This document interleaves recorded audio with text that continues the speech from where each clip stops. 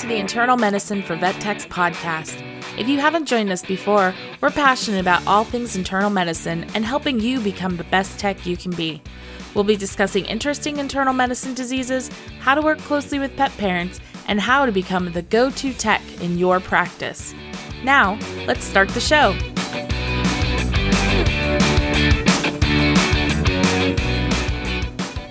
Welcome back, everybody. Thanks for listening and making commitment to your learning. We hope you're doing well. We're your hosts. I'm Yvonne Brandenburg, joined by Jordan Porter. And I think we're both kind of excited because we're joined by some really cool people this week. I know. For a couple of weeks. That's true. Couple of weeks. So, we are starting an oncology series, and Jordan and I know oncology from an internal medicine standpoint, which is to say we support oncology. But we're joined by, and I'm going to, butcher all this. So we have Danielle DeCormier. Did I say it right? I said it right. LVT, VTS, and Onco. And then Jenny Fisher, RVT, VTS, Onco. And if you recognize these names, it's because they speak at conferences and they're amazing. So, hey, ladies. Hello. Hey. So I want, if for some reason people have not heard of you guys before, we'll start with Danielle. So Danielle, who are you? What do you do? Well, I go by Danny most of the time, but you can absolutely call me Danielle. I do a lot of training stuff currently now, but I still love my oncology, always doing it all the time. I live in Virginia Beach. I moved away from really cold Michigan, and now I live in a sunshiny place that has the ocean. So that's my favorite. I feel like that is like me I always say in a nutshell, except it's a coconut shell because I have a very big shell. But nice. I love talking about oncology, as I'm sure you're about to find out. So I will pass that over to Miss Jenny. Well, hi guys. Thank you so much for having us. I think this is a fantastic, obviously, topic to talk about, but what a fun group of ladies to have together. This might get a little wild over the next couple of episodes. So I'm glad. I'm happy to be here. But I'm Jenny. Like you guys said, VTS Oncology. I also work a lot with the Academy, as Danny does, which is an honor, which I think all of us get to the honor to do. I currently am on the other side, or the dark side of the industry. I left clinical practice about 6 years ago, full-time clinical practice. And I'm currently the education director for a product device company. So I enjoy that quite a bit. It's a different change of pace, but I like to get back in the oncology setting and in the clinic floor as much as possible. Yeah. I think all of us are kind of in weird places. Like, Danny, are you in a clinic? Or are you training? I'm sometimes in clinics. I help support a lot of different hospitals. And so it's a lot of just training to be a technician in general, but then everyone remembers what I love. And so then it's always, oh, come talk to our oncology department about very specific things. And are we doing things that come over here? And I'm like, oh, absolutely. And now I'm going to get stuck here because I love it. And now I can't leave. And I have to know all the cool things that are happening. What cool cases are you seeing? They're like, what do you mean cool case? I'm like, what? Let's get excited. We have cool cases and I want to know what they are. Nice. Yeah, I think all four of us, we have our VTSs, and I think I'm going to say graduated. I don't know if graduate is the right term, but we've all kind of gone out of the traditional clinical sense and are doing other things, which is kind of crazy, actually, now that I think about it. So yeah, we all found a passion for sharing the knowledge that we acquired already versus just using it all the time and want to share it with others. Yeah, that is very true. Yeah. I don't think we have any housekeeping things. Jordan, was there any housekeeping stuff that we needed to talk about this week? Not this week. Oh, except for I did want to say, if you're going to be at the Midwest Veterinary Conference, come say hi. I'm lecturing. Yeah, when is that? That's next weekend. So February, I'll be there the 18th and 19th. of 2022. So yes. if you listen to it when it goes live, it'll be this coming weekend. If you don't listen to it that week, well, you missed Jordan. Sorry. Sorry. So we're gonna kind of dive into the series, and because Jordan and I are not oncology techs, we kind of had to defer to these wonderful ladies about topics and how to do it. So we're going to start talking about some diseases people are probably familiar with. And then it sounds like the end of our series is going to be like the basics of chemotherapy and safety and all that fun stuff, because that is very much is like a huge subject in and of itself. Does that sound correct? Did I interpret you guys correctly? This is the important part. Nailed it. All right. All right, cool. So we are starting this week with lymphoma. Jordan and I originally said lymphoma, and they were like, ooh, this needs to be 2. So this week is the introduction, and then focus on canine. And then the next episode will be lymphoma and then cats, because it is different. And like, I should have known that, but but I didn't. So I'm gonna throw this over to you guys, and then Jordan and I will probably just ask really random questions or throw in our 2 cents occasionally. But have at it, ladies. Awesome. So obviously we're talking about lymphoma, and I may have just been joking about this because you'll also see it called lymphosarcoma. It's the same thing. And honestly, that's just some extra letters you don't need. So just go ahead and call it lymphoma, because they're not 2 different diseases. It's the same one. So we're going to stick with the short one. It's easier to say. Everyone knows it, right? Okay. That's my little mini soapbox. That's so funny, because I was like, lymphosarcoma. I was like, what is that? Yeah, I don't know. It's just lymphoma. The same disease. There's nothing different about it except the letters. So shorter is better, right?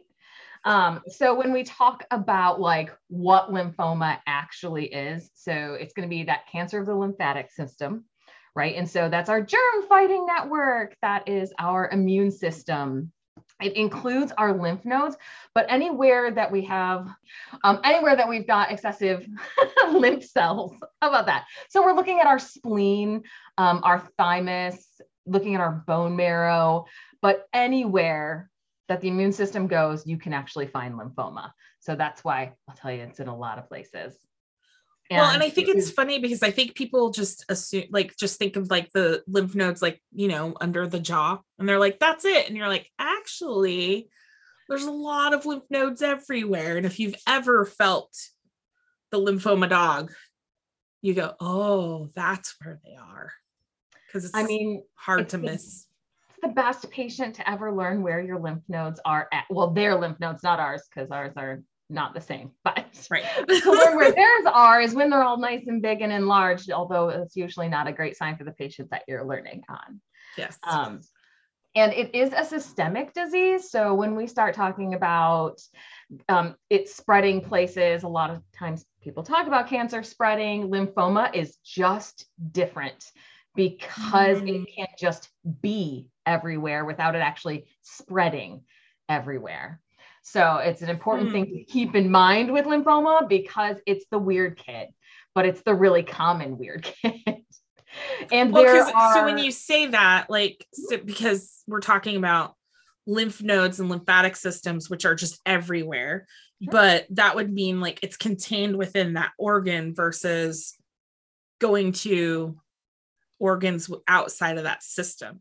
Is that kind of the difference? So if you think about just almost any other kind of cancer where there is like a tumor, right? So that tumor has all of your little cancer cells in it. And sometimes they will just break away and be free and go spread to where they like to go spread to. And that's the cancer spreading. Lymphoma is just like, you know what? I'm going to be in this lymph node, and I'm just going to also be hanging out over here in the spleen. There might not be anything in between there, but these are the stuff that they just want to pop up on over here. And maybe we'll make friends along the way and make a little road, but for now we're just hanging out over here. And it can literally just pop up in any of those systems.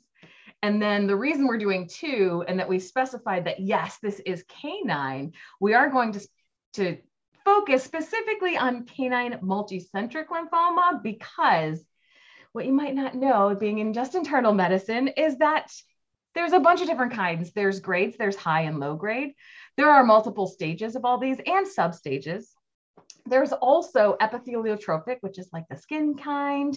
Then we've got it indolent, which is like one lymph node just hanging out over here. We have just a splenic, which is not the same as our multicentric large cell. We have large and small cell. There's intermediate cell too. There's leukemic types. So we're going to go ahead and focus on the most common one, because one, we see more dogs than we do cats. And the most common one that we do see is the multicentric, which is usually a high-grade large cell lymphoma. Okay. All right. These and words that's the sound familiar. Of that itty-bitty word lymphoma. Nice. But I'm gonna let I joke that biology is not my strong point. I actually hated biology in college and in high school, which is really funny since this is what I love. So maybe I don't hate it, but I'm going to pass the rest of that little explanation over to Jenny, because she's going to be able to explain it so much better than I am. Nice. So lymphoma is a round cell cancer. So when we talk about malignancies within the body, they arise from a certain tissue, right? And each tissue tends to produce a certain type of tumor. So there's 3 main classifications that we look at. So there's round cell, epithelial cell tumors, and mesenchymal cell tumors. Round cell tumors, cytologically under a microscope, their cells are very round, kind of as they are described. The 2 most common tumor types that we see in veterinary medicine are both round cell tumors. Lymphoma happens to be a round cell tumor. So when we are doing things like diagnostics, like Danny's going to talk about, one of the reasons we do a lot of cytology is because round cell tumors tend to exfoliate their cells or give off their cells very, very easily. So lymphoma can actually be definitively diagnosed just on an FNA. So that's one of the really neat things for us, what Danny's going to talk about, how us technicians can be more involved, especially in that diagnostics process. So it is a malignant tumor or hematopoietic tumor, so a tumor of cells that arise in the blood or lymphatic system. And the way that the genetics of how cancer is formed is actually one of my favorite things to talk about, because it's typically what people want to know, right? How did it get the cancer? How did it get a tumor? And unfortunately, a lot of that data just doesn't exist in the veterinary space. So we really have to pull from a lot of the human literature. And there's some really interesting information that talks about the causes of cancer in human medicine. And they attribute about 90% of cancers to environmental agents. And that's whether it's external exposure or things that we put into our body. So cigarette smoking, things that we eat, right? Sugar that we know is awful and the devil that is so delicious. So that is pretty interesting. And, about 10% are due to genetics or hereditary disorders. But we know that environmental damage can actually come in and damage the DNA of some of the proteins within the cell. And when that happens, those proteins can actually dysregulate or make what we call tumor suppressor genes. So P53, P16, these are common genes that live in the body that basically their job is to hang out. And if they see one of those cells that have this damaged DNA, their job is to go and kind of put out the fire, per se. So when this DNA is damaged, it causes the dysregulation of those suppressor genes, meaning they're not there to do their job, which means an upregulation in that reproduction of that cell growth. So that's kind of how we have the formations. And we certainly see lymphoma being linked to tumor suppressor genes as well. So things like dysregulation or downregulation of P53 and P16, which we could do a whole talk on genetics and the effects on. So I get really excited. But so that's when we're looking at kind of the pathophys there. And we really refer to a lot of the clinical signs that kind of correlate to the way that the patient is presenting clinically to our pathophysiologic state. So as we talked about, canine and feline are very, very different. So the presentation is different. Oftentimes the treatment is very different, as well as prognosis can be very different as well. So we're going to focus on canine lymphoma. And our canine lymphoma, there is potentially some link to maybe parasiticide exposure. We do know that there is some link with human lymphomas, especially Hodgkin's lymphoma, to pesticide exposure.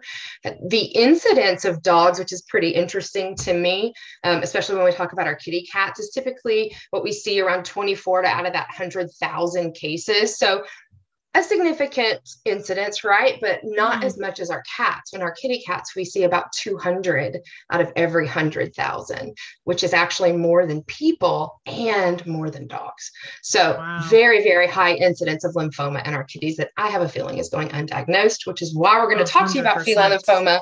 So we're going to help kind of change that whole revolution there. We do know that it doesn't care male or female, and it typically has an increasing risk with age. So these canine lymphoma patients, 80% of these patients are going to present with what we call generalized lymphadenopathy. So they have those really large lymph nodes, right?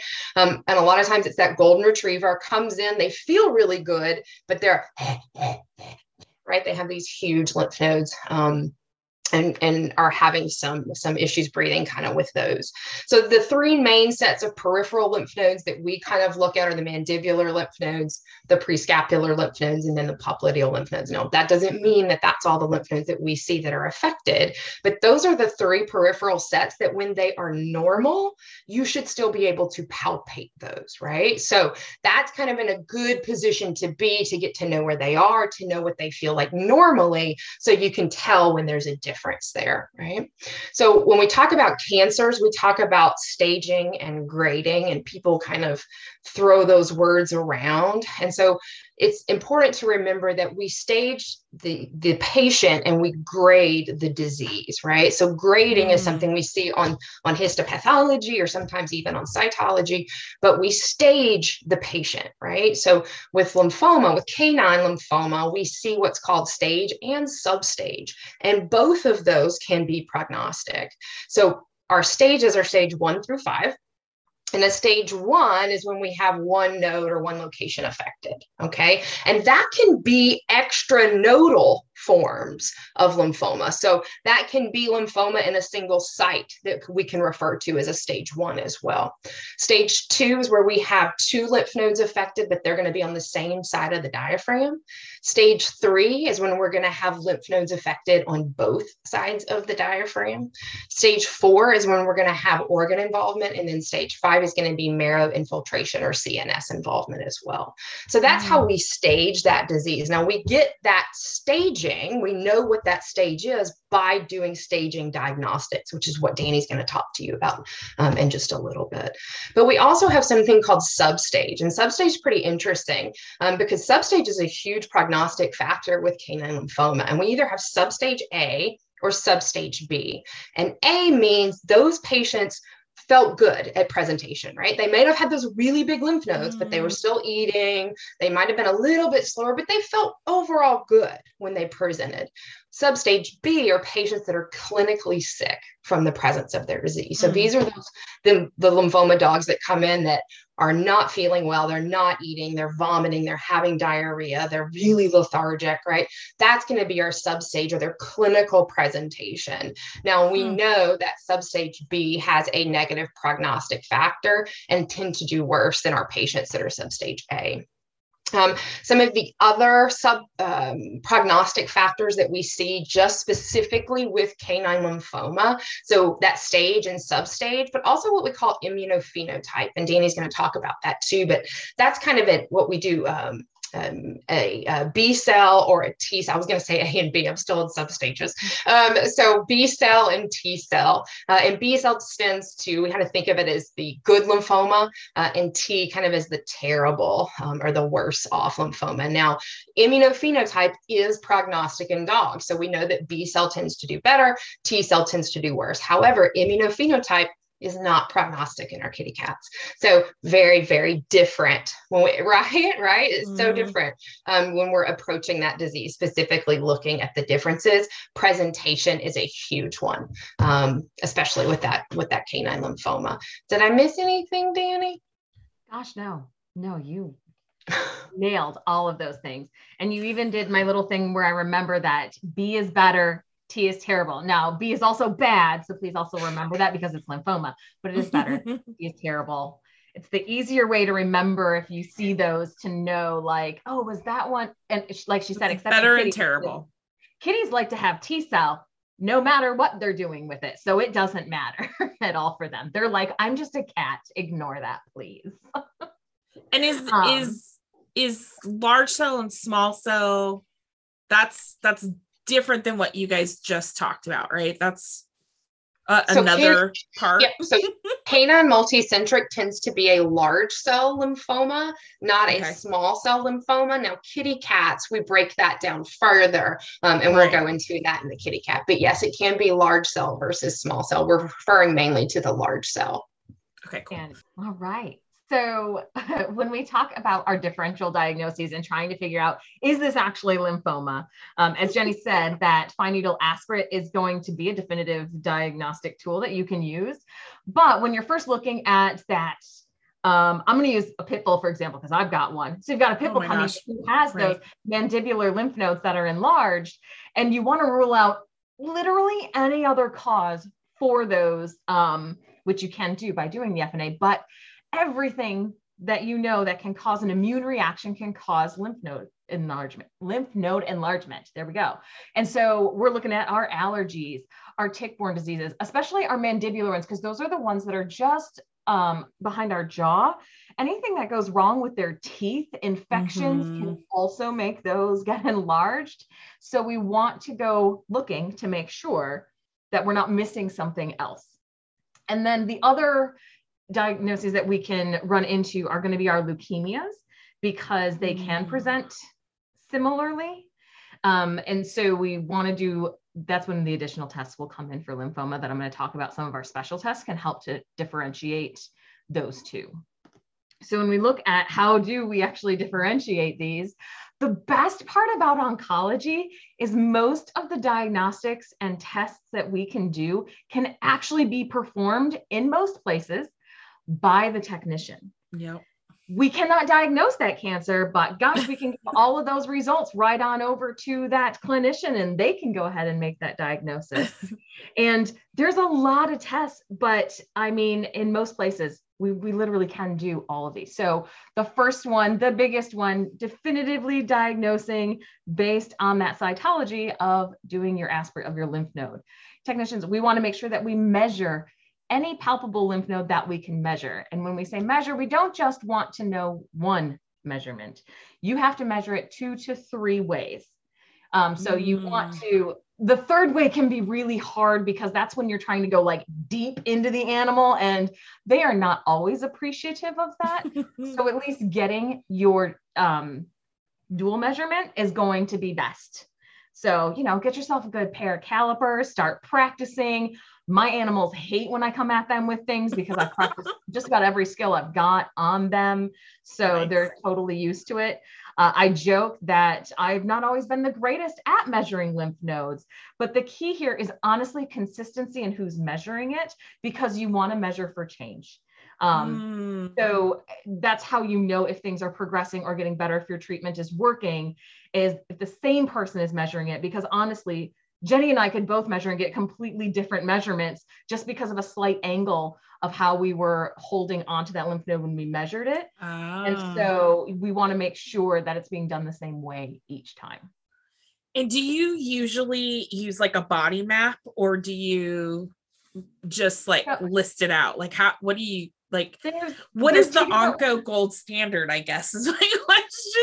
Like, there's body maps, and then a lot of people for lymphoma, because pulling out a body map each time is not always easy, we do like a chart.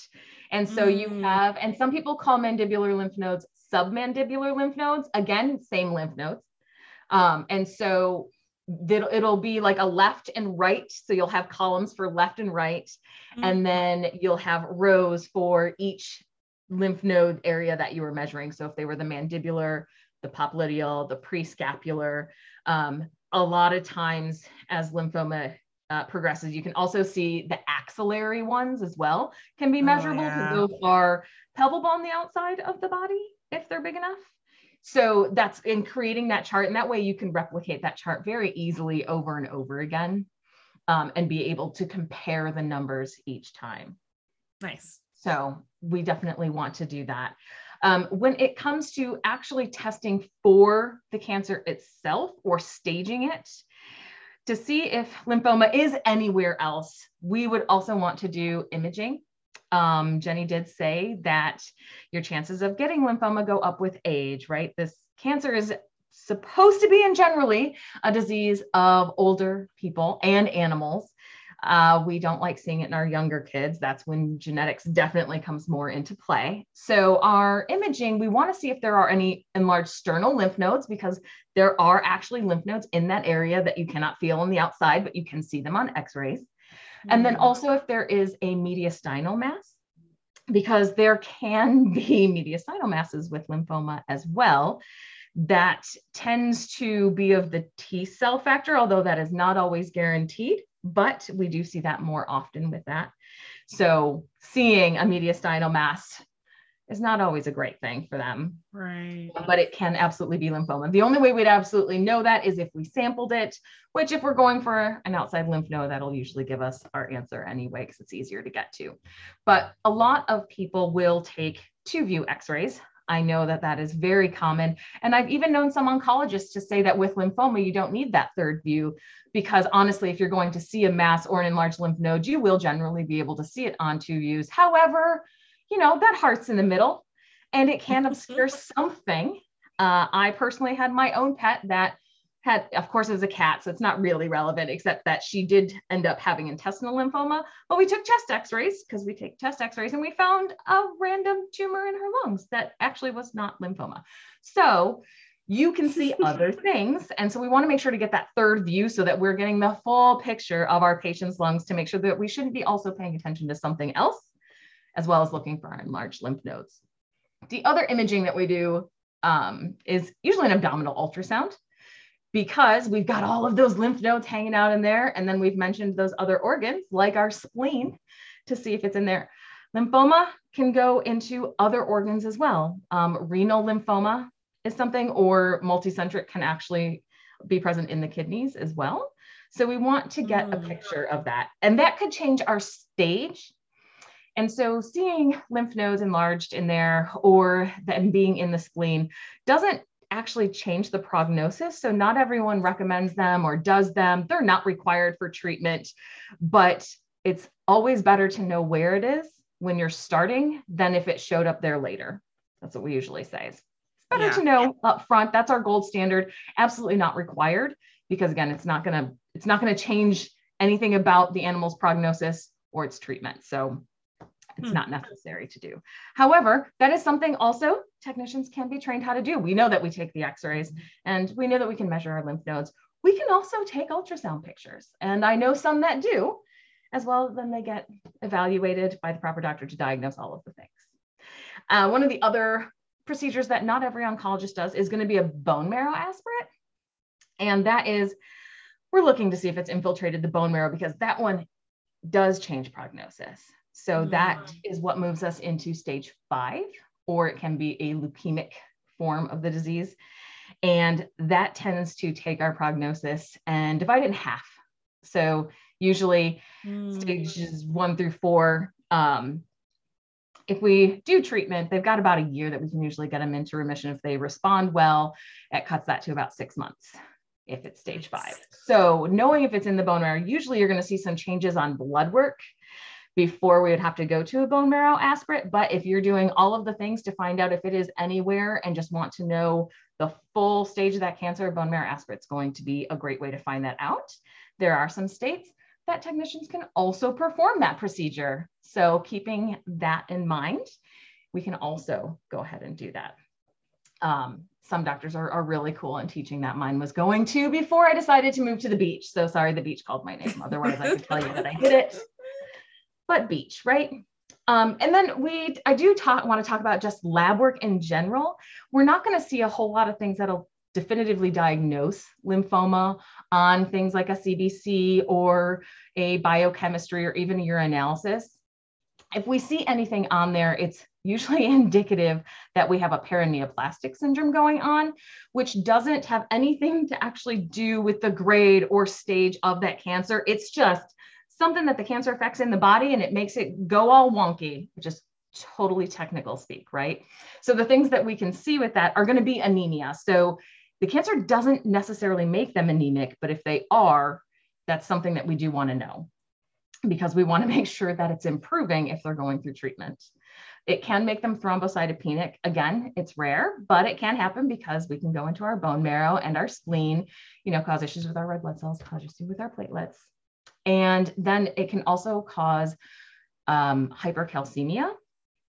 So this is one of the most common reasons that we get hypercalcemia of malignancy. We'll talk about one of our other cancers that kind of ties lymphoma with how often it happens, and that is going to be our anal sac adenocarcinoma. But when we see that, if we see enlarged lymph nodes and we see an elevated calcium, there's a good chance we're looking at lymphoma. And we want to make sure that our symptoms also are not from that as well. So if they are drinking more, PUPD, there's a good chance that we want to make sure what that calcium looks like, and to make sure that we don't have to treat any of those things ahead of time along with the cancer, although they usually won't resolve without treating the actual cancer itself. But we can look into those. And then we have really special tests that we like to do for lymphoma.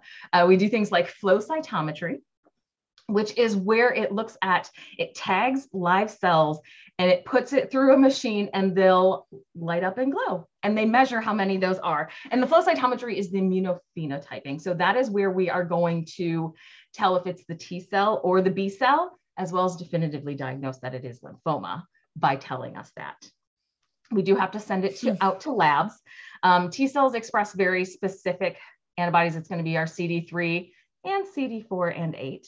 And then B cells do CD21 and 20 and 79A. But those are the big main ones. It's this beautiful little plot. I read reports. The lab tells me what it is. I've never run that test. I've never seen it run in person. I've watched a video on it for sure. It's really cool information to know. The biggest thing to remember is it has to be on live cells. So this test, it can be performed on blood. It can be performed on a lymph node aspirate. So if you're aspirating a lymph node, you want to put it in saline into a red top tube. But the other thing that you want to include is serum. You want to take serum, preferably it can be their own, but you want it from the same species. It doesn't have to be their own, because those are live cells and you have to ship them and you want them to survive. So you have to give them food and they'll feed on the beautiful stuff in the serum until they get there and do their test. Now, if you did everything right and they died, that's terrible. Absolutely. But we still have another test that they can run. And it is a PAR test, which is the PCR for antigen receptor rearrangement. And they don't have to be live. This might not tell you if it's B cell or T cell. A lot of times it can, but it may not. It will, however, tell you if it's lymphoma or not. So if you were just looking for your diagnosis, you can use it for that. So it will tell you if that cell line is all made, if it's monoclonal, it's all coming from the same one, or if it's coming from different ones. If it's different ones, it's usually an immune reaction of some kind. It's the same one. Our cancer cells like to replicate themselves. And so that's when we're starting to look at lymphoma instead. And for those guys, you can also do that on lots of things. So it doesn't have to be a lymph node aspirate. If you have a lymphocytosis and you're not entirely certain what's going on, you can send that purple top out the blood and have it tested to definitively diagnose lymphoma as well. So just keeping in mind. And then you can also do CSF, bone marrow. You can send a lot of different abdominal fluid. You can send all those fluids out to have this test done. Again, never watched it done. I bet it would be really cool. I need to really make a friend in a lab where I can see some of these things for sure, because it would be so cool. And then the other one is not a test that's specific to lymphoma, but it's very, very important in some of our patients, and that's testing for the MDR1 gene, the mutation. The reason that's important, everyone thinks ivermectin. We all know collies and ivermectin. Oh my gosh, don't do it because it's a bad thing. Australian Shepherds are also on that list. But if you look at some of the other drugs on there, doxorubicin, vincristine, and vinblastine are all on that list. Two of those are two of the most common chemotherapies that we use specifically in lymphoma. Vincristine is given every other treatment in our main protocol. So it's the one that we start treatment with. So we usually want to know that ahead of time. And we will absolutely test our collies and our Australian Shepherds. A lot of people who have collies actually come in with that knowledge already, or their vet has it, which is fantastic.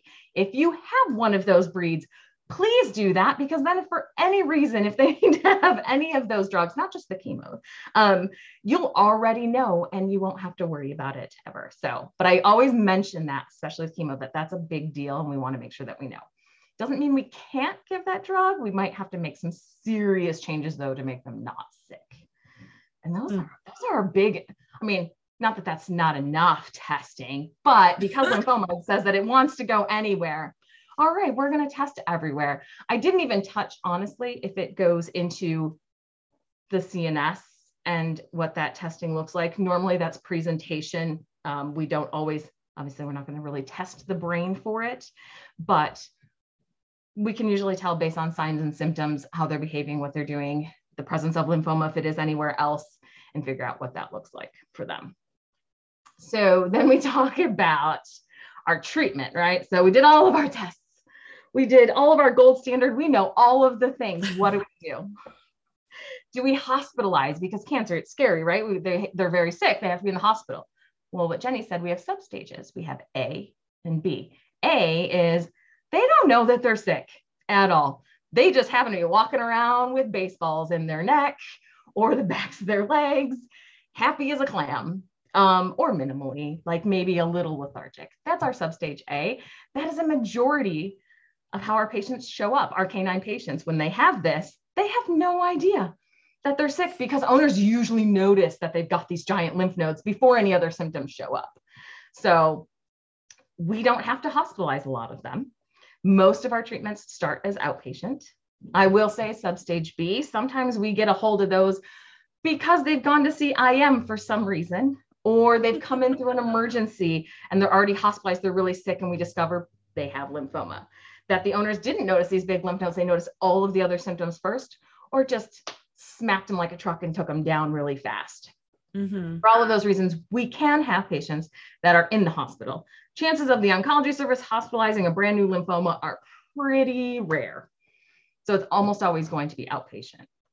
When we do have our kids that don't feel well, the only way to make those symptoms go away is going to be to treat them with chemo. So it sounds a little weird to a lot of people that you're going to take a sick patient and give them chemo, because in an owner's mind, that's going to make them more sick, which is actually not the case. We're not going to make them more sick most of the time. It is never our goal, but we can give them L-asparaginase. So it's not used by a lot of oncologists right off the bat, unless they're not feeling well. It's amazing. I love it. It is a sub-Q or IM injection, and it works within 24 to 48 hours. And it can help put them into remission very, very quickly. It does nothing for keeping them in remission. So that has to be followed up with some other kind of treatment. But if you have a patient that's not eating, that's destroying their own cells, that is just generally very sick, if you give them Elspar, we can make it better. And they don't tend to stay in the hospital very long after receiving that. With steroids, we love steroids. So we will also throw steroids at them with our Elspar to make sure that we can get them feeling better. Now, the downside to this is there is something that can happen if that works. They're really sick and we start treatment and it works. We're like, yay, it worked. If it works too fast, they can get something called acute tumor lysis syndrome, which is where the cancer just all starts to die. But then what happens to it? The body has to get rid of all of that stuff that just happened from that cell, all those intracellular products. So it tends to result in hyperkalemia, hyperphosphatemia, and hyperuricemia. And so then this starts to go into the kidneys and causes acute kidney injury, which then leads to fatal azotemia and arrhythmias because of that electrolyte imbalance. Now, all that sounds like it could take a pretty long time. No, this happens very, very fast. And if you don't catch it in the initial stages, then there's not a really good chance that you're going to be able to stop it to save that patient or reverse the damage. This is very rare. There aren't that many documented cases of it happening. But I will say that if we have a patient who is really sick, who could otherwise go home, if we're going to give Elspar, like we have huge disease, we did all the tests and it's everywhere, and they're starting to feel possibly getting into substage B, but not to the point where they need to be hospitalized on IV fluids. We might hospitalize them anyway, so that they have someone constantly watching for those very specific symptoms. We might put them on an ECG overnight to make sure that we're not missing an arrhythmia that's happening, because if we can catch it immediately, we can do something about it. So we have done that in the past, because again, that successful treatment is all about catching it quickly and then managing that electrolyte imbalance quickly. And then that's our serious one though. Yeah, and a lot of times that acute tumor lysis is directly related to tumor burden. Yeah, the more tumor burden or disease that's present, the more at risk they are for acute tumor lysis. So less disease burden, less likely that it's going to happen. Because I'm guessing that this is all about the cells breaking down and releasing things and it being overwhelming. So that makes sense that if you've got too much, or not too, well, yes, too much tumor, but like the larger the tumor, the more intracellular contents are going to be rushed into the bloodstream. Absolutely. And that homeostasis. They don't want that. Aside from that, our actual treatment protocols do involve chemotherapy. And like we kind of said in the beginning, we are going to go through chemotherapy, the administration stuff a little bit later, but we are going to talk about the protocols and what those look like. So for lymphoma, there is a standard protocol that everyone, it's the gold standard, it's what we go to. And it was initially developed by the University of Wisconsin-Madison. So everyone knows it by that full title. And it's called CHOP, C-H-O-P, because we used to have brand name drugs and not generic drugs. So I don't even know the H. I always mess up the H because it doesn't start with an H anymore. However, the drugs that are in that are going to be our vincristine, cyclophosphamide, doxorubicin, and then L-asparagine if needed in the beginning, and then prednisone is going to be our P. So not quite a chemotherapy, but it is definitely part of our protocol. And that is going to be, it's once a week pretty much for 2 months. And then it is every other week for 8 more treatments. It's a 16 treatment protocol that goes over either 19 weeks or 25 weeks, depending on your clinician's preference and how that patient is doing. Every single one of these are going to be preceded. We want to do a CBC before we do any of them. We want to check our complete blood count because we are looking for our white blood cells, specifically our neutrophil count. Just like in people, we can absolutely make them neutropenic. And so we do want to check that for each one. The other type of treatments that we have is we refer to them as the single agent treatments. And that means that we are just using one chemotherapy because the CHOP protocol, we are rotating our drugs. I could run through how they all are, but it is vincristine every other treatment. And then it alternates cyclophosphamide and doxorubicin in between those. So it goes vincristine, cyclophosphamide, vincristine, doxorubicin, and it repeats that cycle 4 times. If that wasn't confusing enough, I can probably throw some more numbers at you if you'd like. And that is the one that tends to put them into remission for about a year. I could get some more specific down to the day for you, but it's all statistics. So just the likelihood that they're going to stay into remission is going to be about a year. And then we would have to look at doing something else. And that's for our B cell kids. For T cell, some of our oncologists go for what we call MOP. Again, this one actually does still stand for most of the letters. O was Oncovin, so vincristine used to be O, just to make it really confusing. So Mustargin or meclorathamine, vincristine, and then we use procarbazine and prednisone is one that they found to be pretty effective on T cell. Our meclorathamine or Mustargin is a very, very dangerous chemotherapy that we have to take a lot of safety precautions with.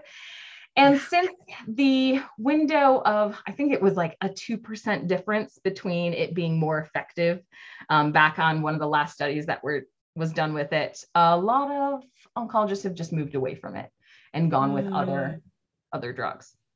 And then, so when we talk about our single agents, those are going to be our doxorubicin. That is our big heavy hitter. Doxorubicin is used for so many cancers, and it does its job quite well. So we can use that one alone. The remission time is not as long with that one, but we do give 5 to 6 treatments of doxorubicin, and that one is going to be once every 3 weeks. So this is, again, for those people who can't come in every week for chemotherapy. Finances might be a little bit of an issue. So trying to find a way that we can still effectively treat their dog, but stay within what they need, then we can sometimes look at our single agent. We do have a couple other options. We can use lomustine, which is an oral medication. So if they don't like the pokes, and they might not appreciate us doing that to them, this could be another option. Again, the remission time is not as long, but there is still a proven one and documented. So it is still an effective treatment for them. And it's all about honestly tailoring it to our patients as well. We have our gold standard, and then we have our patient that's standing in front of us that we have to make sure that the protocol matches them and their family as well. And then we have our palliative treatment, where we're not going to really be treating anything else. We just want to give them some time, make them feel good. Prednisone, corticosteroids are amazing for this. It can make them chemo resistant. So that's why we don't like to start that and then suddenly decide to do chemotherapy, because chemotherapy might not be as effective if we do that. But it can put them in remission, usually for about 4 to 6 weeks. So people can do a lot of fun things that they thought they weren't going to have time to do with their pet, with saying, guys, when people do those bucket lists, it gives them some time to do that, which can be absolutely amazing for them. So I always advocate at least using palliative prednisone, because then again, they don't have to keep coming in for rechecks if we're just doing the prednisone for them too. And those are pretty much our treatments. Because there weren't enough, right? Did you want, I could come, there are more nowadays. I will say these were the gold standard ones. We have a lot more that have hit the market since we started doing all of these things. We do have our, oh gosh, I would love to say the generic, but I'm going to mess it up. We have Tenovia, which is like ribaxosidine. Ooh, I feel like I said that wrong for sure. But we do still have that one out here now. That one is also given once every 3 weeks for 5 to 6 treatments. So that would be one of our single agent options. It tends to work on our patients who have potentially not responded to other chemotherapies or have come out of remission. That is a lot of times when people go for Tenovia. And then we also have another new one on the market. And I'm going to apologize because I don't think I actually know the generic term for it, but we have Laverdia, because it is so new that is absolutely, the brand name is still out there. So those are some of our other ones.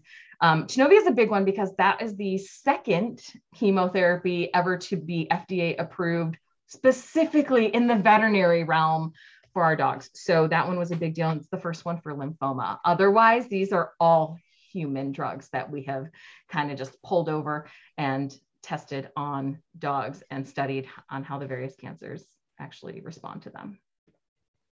So yeah, and I think, you know, one of the things when we'll talk about client communication too, I think when we talk about treatment, I think everybody goes, oh my God, they're going to feel miserable. And I think it's really interesting because it's like that psychosomatic thing, right? Like with people, they go, I have cancer, I'm getting chemotherapy, I'm going to feel horrible. Dogs and cats just, they don't have that psychosomatic reaction, which is really interesting. And so most of the times I feel like they do fairly well. Yes, you're going to need supportive stuff sometimes, but I don't know, they tend to tolerate it so much better than we do. And so, I think if honestly, if the treatments were going to make them sick like people were, you would have a whole lot less oncology technicians out there, because for sure, would not be able to watch them doing that. But it has to do with the goals of our treatment. So the goal of our treatment for humans is prolonging their life. Like we want to cure and prolong their life. So they're getting these whopping doses. I can agree and say, you know what, you're right. I'm going to feel really crappy for 3 months because I'm going to live another 20 years. Right. And that's totally fine. I mean, my dog Chunk, he doesn't even know what's going to happen next week. So he definitely won't ever agree to feeling terrible because, you know, his pillow wasn't cushy enough and he couldn't handle it. So let alone feeling sick from chemo. So our goal is a lot different. They're never going to live 50. Well, at least not anytime soon. They'll live 50 years someday. We'll get there. But oh God, now we want to, our goal is for them to feel good and live a great quality of life. They're never going to have that length, the quantity that we have. Well, and I think that's an important thing too, right? Because so many times when owners hear a prognosis of 6 to 8 months, they go, oh my gosh, that's so short. But it's really not. Dogs don't, or animals don't age like we age, right? We talk about their aging difference. So if you give me a 6 to 8 month prognosis, that sucks, right? Mm-hmm. You give my dog a 6 to 8 month prognosis, he's an 8-year-old Great Dane. That's a tenth of their lifespan. In correlation to their lifespan, it's not that short. But I think when our owners hear it, because perception is reality, right? And our own reality is what is true. So they are referring to their lifespan that they think about. So when they hear that 3 to 6 months, they go, oh my goodness. And it's up to us, right, as the advocates to say, I get it. That sounds really scary, but I want you to think about how your pet ages. I want to think about how old your pet is now, right? If this is a 17-year-old cat and we get a year, holy crap, right? Right. I mean, so I think that also falls on us as technicians to make sure that we communicate that. Yeah. And that's definitely a really important part too, is well, and and I guess this is kind of, for you guys, is like, do you think that you do a lot of that communication with the owners, or is that more the veterinarian, or is it both? Because I think it probably depends on the practice too, and tech utilization, which is a whole other subject that we can go into. But I mean, yeah. Do you guys initiate it, or is it you're supporting? The doctors deliver the diagnosis and the prognosis. And honestly, most of them will be like, here you go. They're all yours to talk to, where you honestly go over the type of treatment, what they're going to expect. And a lot of that client care, if they have questions about the specific disease, that's when the clinician honestly will come in and be like, okay. And that's only if that client demands it from them and won't listen to it from us. Otherwise, we do take over in our field a lot of the client communication, because we're going to go over, after we've talked about all of those treatment protocols and gone over all that, we're then going to be like, okay, so now you're going to take your pet home. What are you going to do? I have a huge, I always joke with my lymphoma patients, because if they're not feeling well, we do Elspar. I always tell them, I'm like, don't stare at your dog. I jokingly say this, and most of them are like, what did you say? And I'm like, don't stare at your dog. You're going to notice little things that you didn't before that honestly they've probably been doing for years. Right. So here are the things that you need to watch for. So let's talk about those. So honestly, with most chemotherapy, they're not going to see any effect the same day, the next day. That generally doesn't happen. If it does, it could be doxorubicin, because it likes to do things. Otherwise, most of their side effects are going to start about 3 days later, and they're usually going to be the GI side effects. So that's one of the first ones is going to be inappetence, and that's usually tied to nausea. So we either have scripts ready, called in, handed to the owner, where they can start anti-nausea medications if they even notice that they're starting to turn their nose up at their food, because we don't want them to get to vomiting. They're usually self-limiting. So even if they do start to show up around 3 days, when they come in a week later for either their next treatment and whatnot, they might be like, oh, we didn't eat for a couple of days, but we're fine now. And we're like, that was because of the chemo and you should have called. Let's make sure that never happens again. And so we'll set up kind of a schedule for them to start their anti-nausea medications as well. So it can be, and that has to do with the life cycle of the GI cells and the fact that they're also rapidly dividing, and chemotherapy affects those. So that's actually how that happens and why it happens in that time frame. So if they are, like I said, so if they go home and they're suddenly sick, we need to look at a different reason. It's not usually because of the chemotherapy that was given. Like, your dog might get car sick, or literally any other reason except for the chemotherapy. Now, if they're starting to have issues at the end of that cycle, so they're starting, like they made it past the 3 days, but that 7th day where they're coming, they're like, yeah, this morning they stopped eating.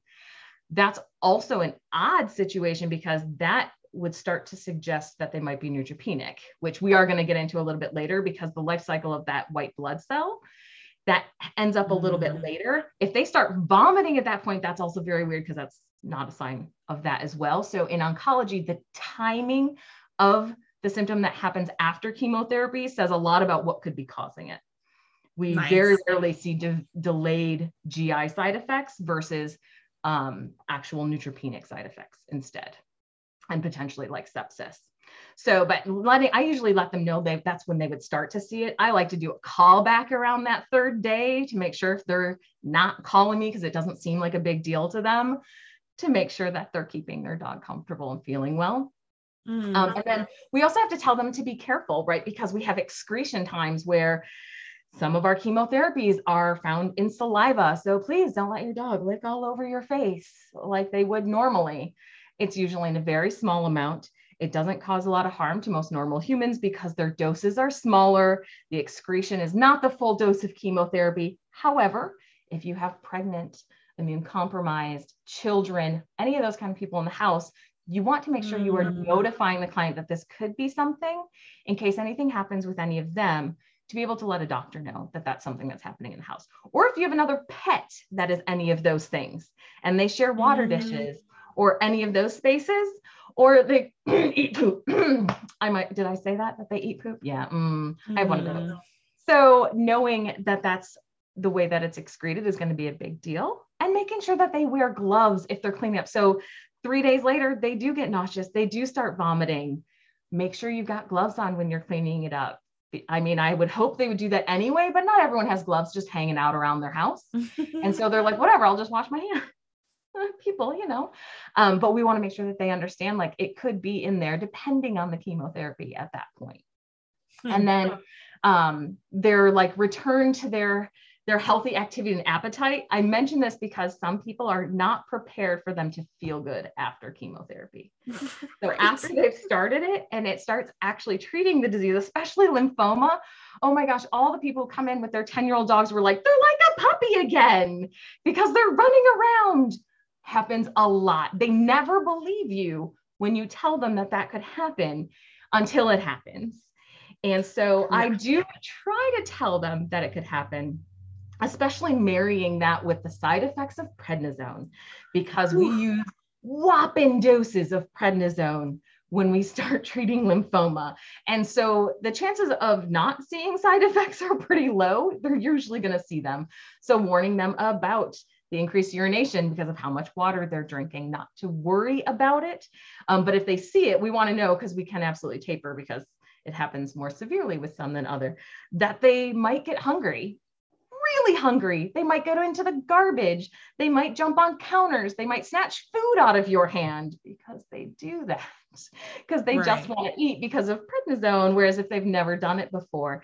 And then I always tell them about the weird pred side effects that no one ever thinks about. So one of the ones that we hear as oncology technicians that no one else, I swear, ever hears about, just because the dose, is that I think it's temperature regulation. In all honesty, I think that is a thing with people, but they'll talk about that their dog no longer wants to lay with them on the couch or in the bed. They're laying on the kitchen floor, or they're laying on the bathroom floor. And so are they mad at me because they did chemo, or are they not feeling well? So they're sitting there. Whereas it's actually, that's a very cool floor versus a very warm bed. And so that is a place that I tell people, it has nothing to do with you, has everything to do with the drug that they're on, that we tend to only use for 4 weeks. So it is a very temporary situation. But most people, when I mention that, they say that they've seen it a time or two. So I do always mention that. And then the panting, because now suddenly, because it can make them pant, they're definitely sure they're dying in that moment, because we diagnosed them with cancer. We've started chemotherapy. All of it is scary. Now they're panting. So we want to preempt any of that, because that will lead to some panic in their mind. And so we always make sure to tell them those types of things, and making sure that our long-term goals fit, right? So like the prednisone, that's some short-term stuff. We're going to go through. Those are little side effects that don't generally cause pain. But when we look at our treatment protocols, I mentioned this, right? We wanted to make sure that it's not only this is our gold standard, but does it match our patient? I have there are dogs that if you poke them with a needle, you're dead. They're going to find a way to kill you through all of their dexdomitor, their trazodone, any med that they can do. They will kill you with the look of their eye from the side, and you will just drop. We don't want that. If that's how they're going to react to coming into the clinic every single week, this is not going to be the plan for them, because that's not a great quality of life. So we want to make sure that we match that. If they go swimming, we had this patient, I thought my oncologist was going to lose it.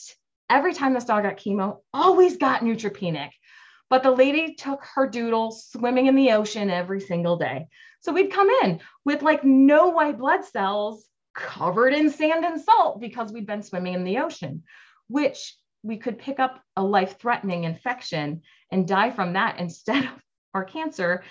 But when we would tell her that she needed to wait and not let the dog go swimming, she's like, absolutely not. That's the dog's life. So we had a huge discussion with her on, well, if that's the dog's life, then what are we doing by trying to make it like to cure the cancer, but we might be making it sick and not able to do what it loves. So she honestly stopped chemotherapy and would just come in for rechecks every now and again. It was not lymphoma, so it wasn't as big of a thing. We lasted a little bit longer, but we made sure to match it to that dog's life. So we have to make sure that our goal and their goals match, and that they fit our patient's temperament and life, right? For sure. Because otherwise we're going to see them once a week and they're going to be our best friends with lots of treats. Yeah. But there's a lot of things that the owners then have to watch for. Like I joke that cancer, we're going to make them feel good, right? But then there's a lot of things that we have to pay attention to, that clients have to pay attention to. And then as technicians that we need to specifically be watching for, because we are giving them essentially a poison, because that's what chemotherapy is, to treat their cancer. And Jenny's going to take away all the big scary things, because I talked about the fun ones. Nice. Nah, not at all. It's always interesting to me, and I love getting on groups like this where I can hear, especially internal medicine feedback, as far as how they respond to treatment. And Yvonne, you nailed it. Like the misconceptions that are out there surrounding chemotherapy and treatment in our companion animals is astonishing. And it's that whole perception is reality, what they are going through. And so it's so interesting to me to be able to communicate that when I do lecture to people about, we look at the human data that shows us that about statistically 80% of people that receive what we call maximum tolerated dose IV chemotherapy will have some type of side effect, right? Will have a life-altering side effect, vomiting, diarrhea, hair loss, things like that. And in the veterinary literature that we can tell, we actually see that less than 7% of our patients that receive IV chemotherapy have some type of life-altering side effect. Wow. So it's really interesting. And one of the main reasons, like Danny said, we're not trying to push these kids out 20 years. So our dosing scheme is so much reduced as far as what they're dosing on the human side of things. So that's why we're not seeing as much of the side effects, because we're not dosing to that high to push to have these longer survivals. We are pushing for that quality and not quantity. And when she was talking about the chemotherapies and how doxorubicin is one that we use a lot. And then we use some protocols that are alternating drugs. And the reason we do that is because those chemotherapies work on specific phases of the cell cycle, right? So you may have one chemotherapy that works on S phase of the cell cycle. So when you have cancers and you have all of these cells in a tumor, they're not all going to be in the same phase of the cell, right? So as we're going through mitosis and spreading, so that's why we use multiple alternating drugs, because they attack those cells in different phases of the cell cycle.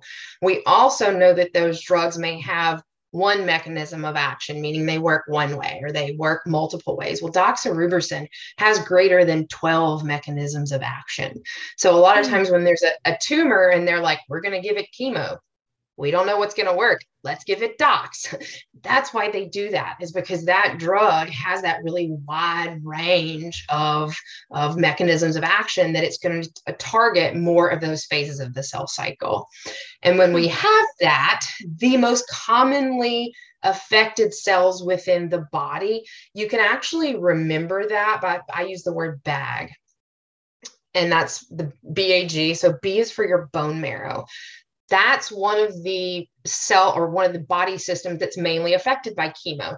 And it's because they are rapidly dividing cells, right? Your bone marrow is what's making your cells. It's pumping these cells out. So when you give that immunosuppressive agent, it affects that bone marrow. The bone marrow doesn't put out the cells like it's supposed to. You get anemia, you get thrombocytopenia because of the effect on that chemo kind of bumping that bone marrow down.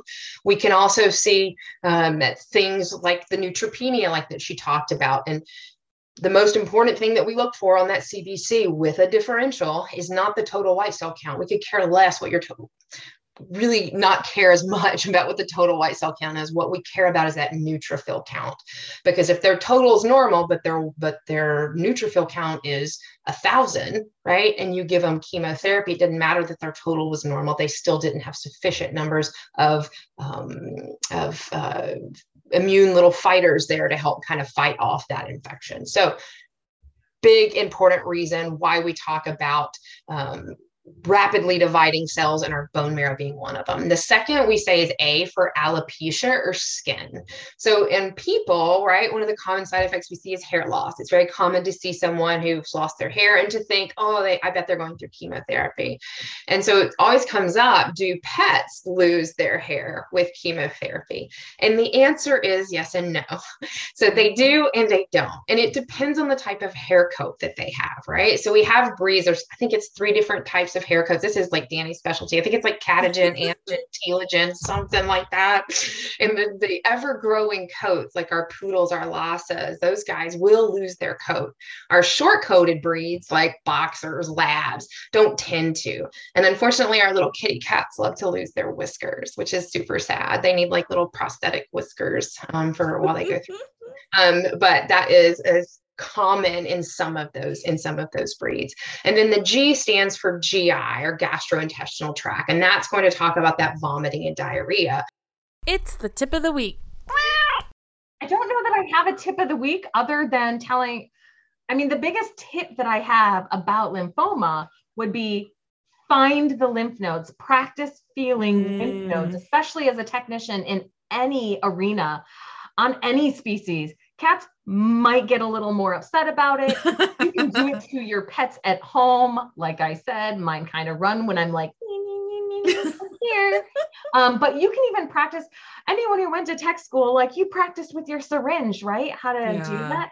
Get some calipers and practice using them so that it doesn't feel really awkward when you're trying to do it officially on a patient. And you can always, I'm going to use this word molest because I feel like sometimes it is molesting. You can molest the animals that are like sedated or anesthetized, right? I feel like that's easier because then you're like, where's that lymph node? And then they don't get so upset at you.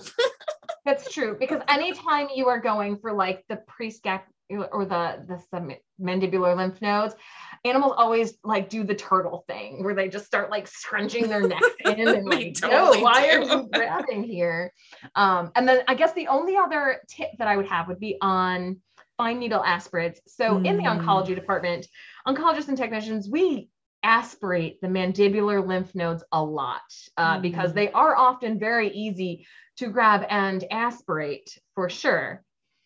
We don't recommend that for everyone because those are the most highly reactive lymph nodes. So you could actually end up getting more reactive items or hitting a salivary gland, in all honesty, if you're in that area, versus if you have an enlarged popliteal lymph node, go for the enlarged popliteal lymph node. Or kind of any other one that you can get to, unless that is the only one, because sometimes that's really the only one. But that is a huge recommendation that they make, is just because of the reactivity of everything in that area. It could be that. And also submit samples from multiple lymph nodes. So just because you poked the one, if we have all of them enlarged, send like 3 of them. They don't charge more for different lymph nodes when you're going for lymphoma. So if cost is the thing, it counts as one site in just about every lab I've seen, unless you're using some odd lab, and please check with them. But usually if you're looking for lymphoma and you tell them that, they'll count that as one site because they're looking for the one specific thing. Oh, so that's a big tip, honestly. That's a good tip to like figure out with whichever lab you're using, like how can you submit it? Because it's going to be a frequent thing, right? You're just like, yeah. So nice. And then we'll also put some resources in the show notes. You had some articles. We were talking about some books and stuff. So we'll definitely put that in there. Yeah. I would like to say one that I didn't put in there, but because Jenny decided to come after you guys with some cytology questions, eclinpath.com is one of the best resources you could ever find for cytology. There are pictures, there's explanations, it's understandable, and it is just absolutely amazing. And it's free, and you can use it as long as you keep it free to spread the knowledge to others. So please definitely look into that one. Sorry, I really like that. That's so awesome because Jordan and I talk about it all the time. So I love that it's not just us. Yeah. No, and I've even donated to them because I was like, I love you so much. Take some of my money. They're amazing. Because you can donate to them, kind of like Wikipedia, but eClinPath is like super cooler. All right, cool. So this is our first lymphoma episode. So next week we're gonna dive into cat lymphoma because cats are cats and they do what they want, and then cancer is cancer and does what it wants. So it's kind of like a double whammy. Yeah. Anything else we want to share before we let them go for the week? I think that's it. It was a good episode. I learned a lot. Yeah, thanks you guys. I was like, oh. I mean, you guys sound maybe like you know what you're talking about. Just saying. I know it was so funny because you guys were talking about like the GI signs. I'm like, also ask the clients if they're feeding their animals a bunch of random crap because now they have cancer. I didn't talk about that. That's a big one because honestly, our patients get so fat. Yeah. Especially lymphoma patients, because if you're treating them for 25 weeks, they'll steak dinners every night. I know. Man, they start to add up. I had one, he ran out of a neck. They had to go to a harness. He was like an American bulldog and just there was no neck anymore. I was like, do we need to talk about an intervention and what you're Well, and I mean, that is a really good point too. Like, we're, especially with the prednisone, like you've got like this double whammy of prednisone, them feeling better, the chemo and owner like guilt. And so it's like, so we do sometimes have to rein them in and be like, whoa, I understand they weren't eating that great before, but let's not make things worse. Honestly, that's a really funny thing that you can see between seasoned oncology technicians and new ones is we will walk in, like I said, where I'm like, don't stare at your dog. Right. So like, anyone training with is like, what did you just say to them? And I'm like, trust me, they're going to get to know me really well. They already know all I want to do is take care of their dog. But I'll be like, what did you feel? Do you know how much we weigh today? I was like, maybe skip their breakfast if you're going to go for steak. I mean, let's be real. I was like, we're going to have to get more chemo soon. Please. Then there's the IM technicians and we're like, don't give them steak. Don't do it. Gee, I love that. I usually won't mess with them until a month in because I'm like, it's still setting in. They're still processing all the stuff. And I'll be like, I know. I was like, this thing is going to be so fat by the end of this month. It's going to be great. I was like, but their activity level will be up so they can work some of it off. Nice. So, yeah. All right. Well, I'm gonna leave some of this in, or Jordan can leave some of this in because it's so technician talk. You lovely ladies have a wonderful week, and we'll talk kitty cat lymphoma the next time, and we'll see you guys later. Have a great week. Bye. Bye.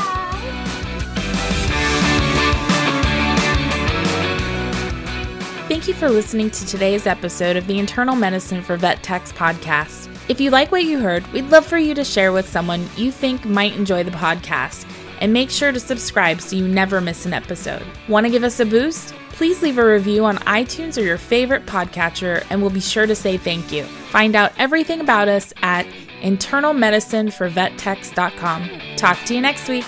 Bye.